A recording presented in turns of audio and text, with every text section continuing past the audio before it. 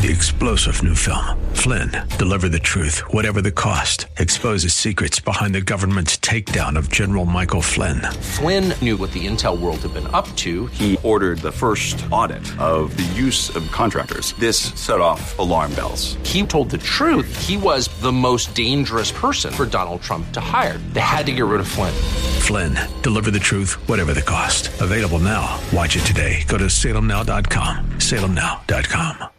Your good works, your going into church, your tithing, whatever it is, your baptism, all of these things are good and wonderful, but absolutely none of them can save your soul but the blood of Jesus Christ.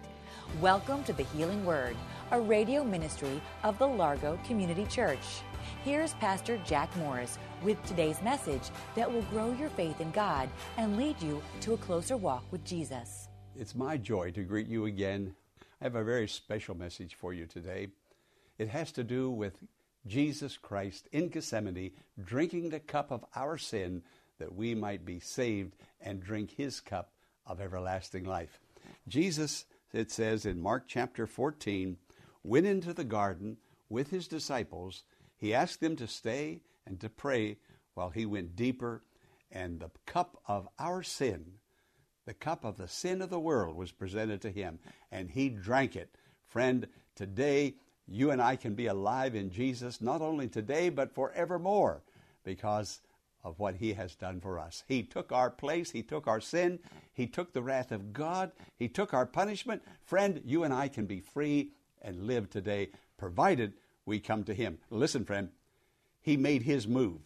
He did what God said him to do. He did what he came to do. Now it's up to you. It's up to me. If we give our hearts to him, by simply asking him to come in, he will save us, forgive us, redeem us, and we will know the joy of his great and wonderful salvation. Let's go into the sanctuary, hear this message, be blessed. May this message today lift you into the very presence of Jesus. The power of the cross. I don't think this is going to be a long, lengthy message, but I have 3 points here that I want to bring to our attention. The cup, the cross, and the resurrection. Last Sunday, first Sunday, the first Sunday of June, I spoke more at length about the cup, Jesus drinking our sins into his own body. There is so much that happened in Gethsemane, and I keep looking at this passage that tells us about Gethsemane and what happened there.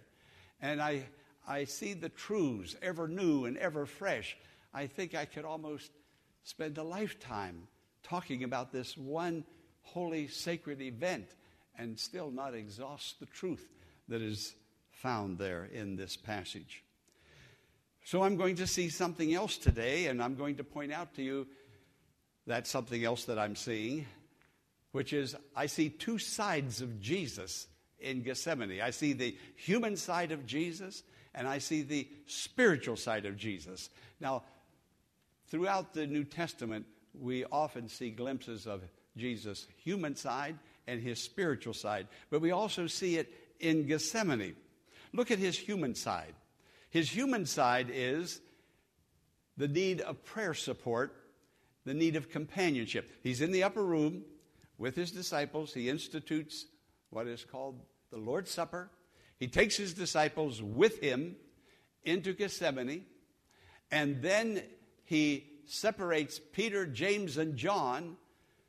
Those three, I'm not sure exactly why those three, but those three were with him on the Mount of Transfiguration. They were with him in the room with the centurion's daughter when Jesus took her by the hand and she arose. But again, he takes Peter, James, and John, and he goes a little deeper into the garden. It's letting me know that Jesus needed companionship. Then he asked them to sit and wait, those three, while I go further. And this is what he said: sit here while I pray. He took Peter, James, and John along with him, and he began to be deeply distressed and troubled. And then he says in verse 34, my soul is overwhelmed with sorrow to the point of death. Another translation has it that his soul is overwhelmed with horror and anguish. Jesus saw the need of people being together. In John chapter 17, he prayed the prayer, Father God, you make them one. He's talking about his people, his church, his disciples. You make them one even as we are one. He's talking about unity together, togetherness. In Hebrews chapter 10, the Apostle Paul, who wrote Hebrews, I truly believe that, he said that we are not to forsake the assembling of ourselves together as the manner of some is. Even already back there in the New Testament, people started missing church and staying away from fellowship with one another. He said, forsake not or neglect not. Friend, as Christians, there are certain things we are not to neglect. When we have opportunity, we need to be together to strengthen one another, to encourage one another, to rejoice with one another, to cry and shed tears with one another. We're a church. We're a church. There was a man a number of years ago who came to the church, a good friend of mine, great man. Then we started streaming, and then he started missing. And I asked him, where are you? And now this was several years ago. And he said, oh, I'm watching you. I'm watching the streaming. I said, but you're not with us to take communion by streaming. Streaming is not for that purpose, for you to sleep in, stay home. You don't have to get dressed. You can take a cup of coffee, watch the service. What's going to happen when we go to the marriage supper of the Lamb in heaven? What's going to happen? Is somebody going to stream that service for you? You can stay home with a cup of coffee. You don't have to get dressed and come to church. So I'm going to preach it. I really am. Streaming was never for that purpose. It's for the sick and afflicted who can't make it to church. It's for people who are on vacation or away. They can't be here to come to church. It's for people in the hospital. It's for people in prison and in jail. But if you can come and you don't come, you're disobeying the words of Jesus. You're nullifying a prayer that he prayed that God the Father can't answer. You're standing in the way of Jesus getting an answer to his prayer. When he prayed, Father, make them one, and then we're not one. We're separated like in that fashion. But Jesus needed fellowship. He needed companionship. And he took these men into the garden to pray with him. What an experience. And then he prayed this prayer. Now notice, he prayed, not my will, but thine be done. If you can, he said, Father, if you can remove this cup, if you can remove this hour, then please do so. Take that cup away from me. But then he quickly said, not my will, but thy will be done. Now, get it? My will and God's will. Jesus had a will, God has a will. But Jesus quickly put those two wills together and submitted his will to God's will. Now, you have a will, and the Bible tells us what God's will is. Now, you and I have to choose whether we're going to submit our will to God's will, or we're just going to make it up our own plans and our own way of going to church, our own way of worshiping, our own way of tithing. We're just going to do it according to how we think it ought to be done. And so many people are telling me today that, Pastor, you shouldn't have standards like that in the Largo Community Church about marriage and same-sex marriages. This is a different day. But listen to me. God is God Almighty. And he hasn't changed. And I have his book. And if I see the book change, then I'll change. But the book isn't going to change because God breathed his word. Friend, it's time for you and me to shape up and listen. Well, that man that started streaming, staying home, so he wouldn't have to get dressed. I don't know whether he ate his breakfast in front of the television set or what. But it has been a long time. He has just quit altogether. He doesn't come at all anymore. So the Scripture tells us that we are to be together. We need to follow the example of Jesus. Even Jesus knew he needed the church with him, brothers and sisters in Christ who would pray for him and be with him. Now, one of the prayer requests in the bulletin, let me see where is it? On the back. Ernest Irving's son is in a coma in a hospital in one of the southern states. And Ernest called me the other day and shared the situation with me. He's greatly concerned. His son has an aneurysm. He's in a coma. Greatly concerned. He's down. He's discouraged. That man, friend, when you're in a situation like that, sometimes the last thing you want to be is alone. And he got on that airplane. But listen, when you're doing God's will and following the Lord, God's going to look out for you, isn't he? He got on the airplane, Ernest did, and he sat down, and he started talking to the man next to him, and the man was a pastor. The man is a pastor. And they had a wonderful spiritual conversation. And then the man asked him, "Where do you go to church?" He said, "The Largo Community Church." And the pastor turned to him and he said, "I watch your pastor on Change Point." Friend, God knows you. He knows where you are. He knows what you're going through. And he's going to send somebody into your life who loves you and prays for you. Don't scorn that person. Don't back away. Don't put up any resistance. Open your heart and embrace God's church in that person that has come to you. Now let's look at the spiritual side of Jesus. Redemption. He goes into that garden to drink the cup of our sin. Even though he knew that he needed companionship and those three brothers with him, Peter, James, and John. Yet, down deep in his heart, he knew that he must drink the cup alone. No one could share a portion of his passion with him. He drank the cup alone. That's why he said, you stay here. I'm going a little further. 2 times he came back. 2 times Jesus tried to get those guys to wake up, stand with me, pray with me. But you know something, friend? When your spirit is cold, when you're not in the Word, when you start absenting yourself from God's people, there is something that happens. Oh, you're still a Christian, but the fire doesn't burn anymore. And you can go to sleep easily without any conviction of conscience. It just, you stay away, and pretty soon it doesn't bother you to stay away. But Jesus came back and he says, "Could you not watch with me 1 hour?" Now they couldn't, because they had lost something of a relationship with the Lord. Yet the Lord knew and wanted that relationship to continue on. Pastor Morris will return in a moment with the conclusion of today's message following this important invitation. The Church of Friendship and Joy, where Christ is honored and people are loved. This is what you will discover at the Largo Community Church, located in South Bowie, right off of Central Avenue. But just don't take my word for it. Listen to what others are saying about the church. I came to the Church of Friendship and Joy about 12 years ago. The ministries here are wonderful.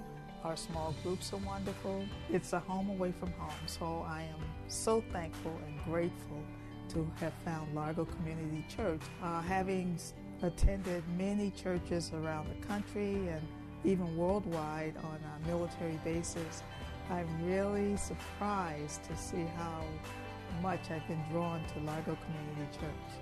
I'm Linda, retired Commander, United States Navy. We invite you to join us in worship this Sunday at the Largo Community Church at either the 9 o'clock or 11 o'clock service. For more information, visit our website at largocc.org. Now, let's rejoin Pastor Jack Morris for the conclusion of today's message. You know, I read in history where Socrates, I guess he's maybe considered the father of philosophy. Socrates drank the cup of hemlock in a prison in Athens. And the history tells us that his mind was very brave. He was very brave. He had a follower, a disciple, another philosopher, Plato. And Plato also died in prison.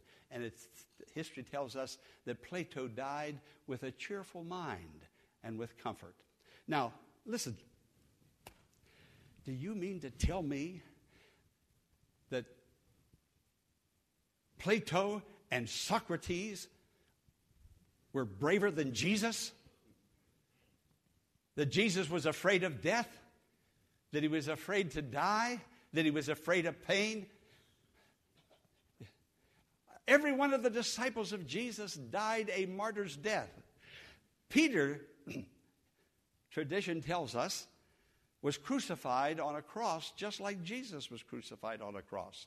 But when they were going to crucify Peter, Peter says, I'm not worthy to be crucified like Jesus.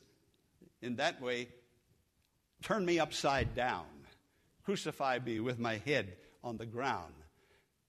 That being the case, the blood would rush to his head and come out his ears and his eyes and his nostrils. He loved the Lord. Now, what I'm saying is, Jesus was not a coward. He was not afraid of pain. What his anguish was your sin. Your sin. My sin. He took our sin in his own body on the cross. What he was afraid of was the separation that was going to now transpire between himself and his Father. He and his Father had never been separated throughout all eternity. Never. But he knew that sin separates. Friend, when you get slack with the Word of God, and you're not circumspect with the Word of God, sin moves in, and sin separates you from God. We need to be on our tiptoes for Jesus. We need to be right with God, serving the Lord. It was the cup. It was the sin. It was the separation. Now, Jesus took our separation so that you and I could be united with God, be one with God, call God Abba Father, just as he did. He called God Abba Father.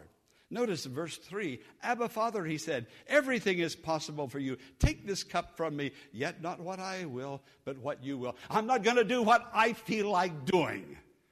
I'm going to do what you command me to do, and I'll find joy in it. This is basically what Jesus was saying. There are symbols for ideologies and for religions. There you see the symbol for Judaism, the Star of David, the crescent for Islam, the hammer and the sickle for Marxism. Nazism had their symbol. Christianity has his symbol. That's why Paul said, God forbid that I should glory save in the cross of our Lord Jesus Christ, who died for me. There on the cross, Jesus satisfied the justice of God. You see, when a crime is committed, a crime or a terrible deed, justice says that justice must be done. Now, God couldn't just say, okay, I forgive you, go ahead, you're free. You don't have to do anything, I just forgive you. Now, we would become enraged as a nation. We have lawyers, we have judges, we have courts, and we want justice when a crime is committed. Justice must be done. And this was the heart of God. God says all have sinned. Sin must be paid for. Justice must be done. Jesus stepped over and said, I'll take that sin. I'll take that justice. I'll take that separation so that you, my people, my church might be one. Go free. Go to heaven when you die and live the abundant life here and now. Okay, put up the other symbol, the symbol of the fish. Now, this was an earlier symbol of the cross, of crucifixion. The Greek word for fish, which simply means Jesus Christ, Son of God, Savior. I can't go into all of this now. Just take that off. But that was before the cross. But the cross became the centerpiece of Christianity. It's the centerpiece of Christianity. Jesus drinks the cup. Now, notice the progression. Here it is. This is the way it's done to this very day. Jesus drinks the cup. He becomes guilty of my sin. Now, he's arrested in the garden. The guilty, the police found him, and they arrested him. Now, the next thing is, he goes to trial. That's the way it is today. When something is done that is wrong, a sin against society, a sin against the universe, a sin against the local, state, federal government, When that person is caught, they're arrested. After the arrest, they go to trial. After trial, they have a sentence that is carried out. So Jesus becomes guilty of my sins. He's arrested. He goes to 2 trials. There was the religious trial and the political trial. It lasted all night. Now, during that time, my sin and your sin was in his veins. He took it into his stomach. It now assimilates with his body through his bloodstream. All night long, your sin and my sin was coursing in his veins. It was like a vaccination. It was building up an antitoxin so that a serum would come forth at Calvary. And in the morning, now I know it was all night because in the morning Jesus said to Peter, before the cock crows twice, you will deny me 3 times. So the cock begins to crow. All night long, your sin was in his body, and his heart was beating it through his bloodstream, so his blood would build up that antitoxin. And now they take him to the cross, they nail him, they sword in his side, his veins are opened up, and a holy, overcoming blood comes forth. Healing blood, overcoming blood. That's why we say, what can wash away my sins? Nothing but the blood of Jesus. The vaccination took. The serum now is there for your healing. That's why your good works, your going into church, your tithing, whatever it is, your baptism, all of these things are good and wonderful, but absolutely none of them can save your soul but the blood of Jesus Christ. It's the blood, it's the blood, it's the blood, it's the blood. And we're going to come to this table in just a moment and remember it all. Without the blood of Jesus, you only have a shell of religion, even though you may be a member of the Largo Community Church. It's the blood of Jesus Christ. Why is the resurrection so important? It's now so remote and so far removed. We knew he took our sins on the cross. How do we know that? The cross was where he atoned for our sins. But in his resurrection, he authenticated what he did on the cross. People will say, well, how do you know? The blood was an overcoming blood, a washing of that blood. How do you know that? Well, he arose. The Apostle Paul said, if Christ had not risen, we are still in our sins. So we have the proof today that it all happened just like the Bible says it happened on the cross, because he arose from the dead, and the cross confirmed it or it validates it. Friend, I must close now, and I told you this was going to be a brief message. How would you like to be remembered when your life is over? And your life will be over someday. How would you like to be remembered? Jesus said, this do in remembrance of me. Remember the cross. Remember the broken body. Remember the shed blood. Remember. Remember. It's so easy to forget. Remember. He didn't ask to be remembered by his teachings. He didn't ask to be remembered by his miracles. He asked to be remembered by his broken body and his shed blood. We hope that today's message has been a blessing and has strengthened your faith in God. But before we go, here is Pastor Jack Morris with some concluding thoughts. I want to thank you for listening to the Healing Word. I pray deeply that you are finding healing through God's Word, emotionally, mentally, physically. You can be part of the Healing Word ministry by praying and giving financially. Others need to hear God's Word and receive God's healing touch, and you can be God's instrument in reaching out to them by supporting the Healing Word with your prayers and financial gifts. Friend, I need your help. I truly thank you and bless you in the name of Jesus for your prayers and financial support. Go to Largo Community Church website, largocc.org. That's LARGOCC.org for the mailing address and to learn more about the Healing Word Ministries. I'm Pastor Jack Morris. We invite you to join us in worship this Sunday at the Largo Community Church at either the 9 o'clock or 11 o'clock service to experience a wonderful fellowship of believers and faith-building messages based on God's Word that are sure to encourage your spiritual formation in Christ. For more information, visit our website at largocc.org. Be sure to tune in tomorrow at this same time for another edition of The Healing Word. Until tomorrow, blessings on you. 3-star General Michael J. Flynn, head of the Pentagon Intelligence Agency, knew all the government's dirty secrets. He was one of the most respected generals in the military. Flynn knew what the intel world had been up to. He understood its funding. He ordered the first audit of the use of contractors. This set off alarm bells. The explosive new documentary, Flynn, Deliver the Truth, Whatever the Cost, uncovers the facts behind this scandal. Flynn told the truth. He was the most dangerous person for Donald Trump to hire. I find out the worst enemy that I'm going to face in my life is right here in America. They took my assessment and they wanted me to change it. And I was like, I'm not changing it. They had to get rid of Flynn.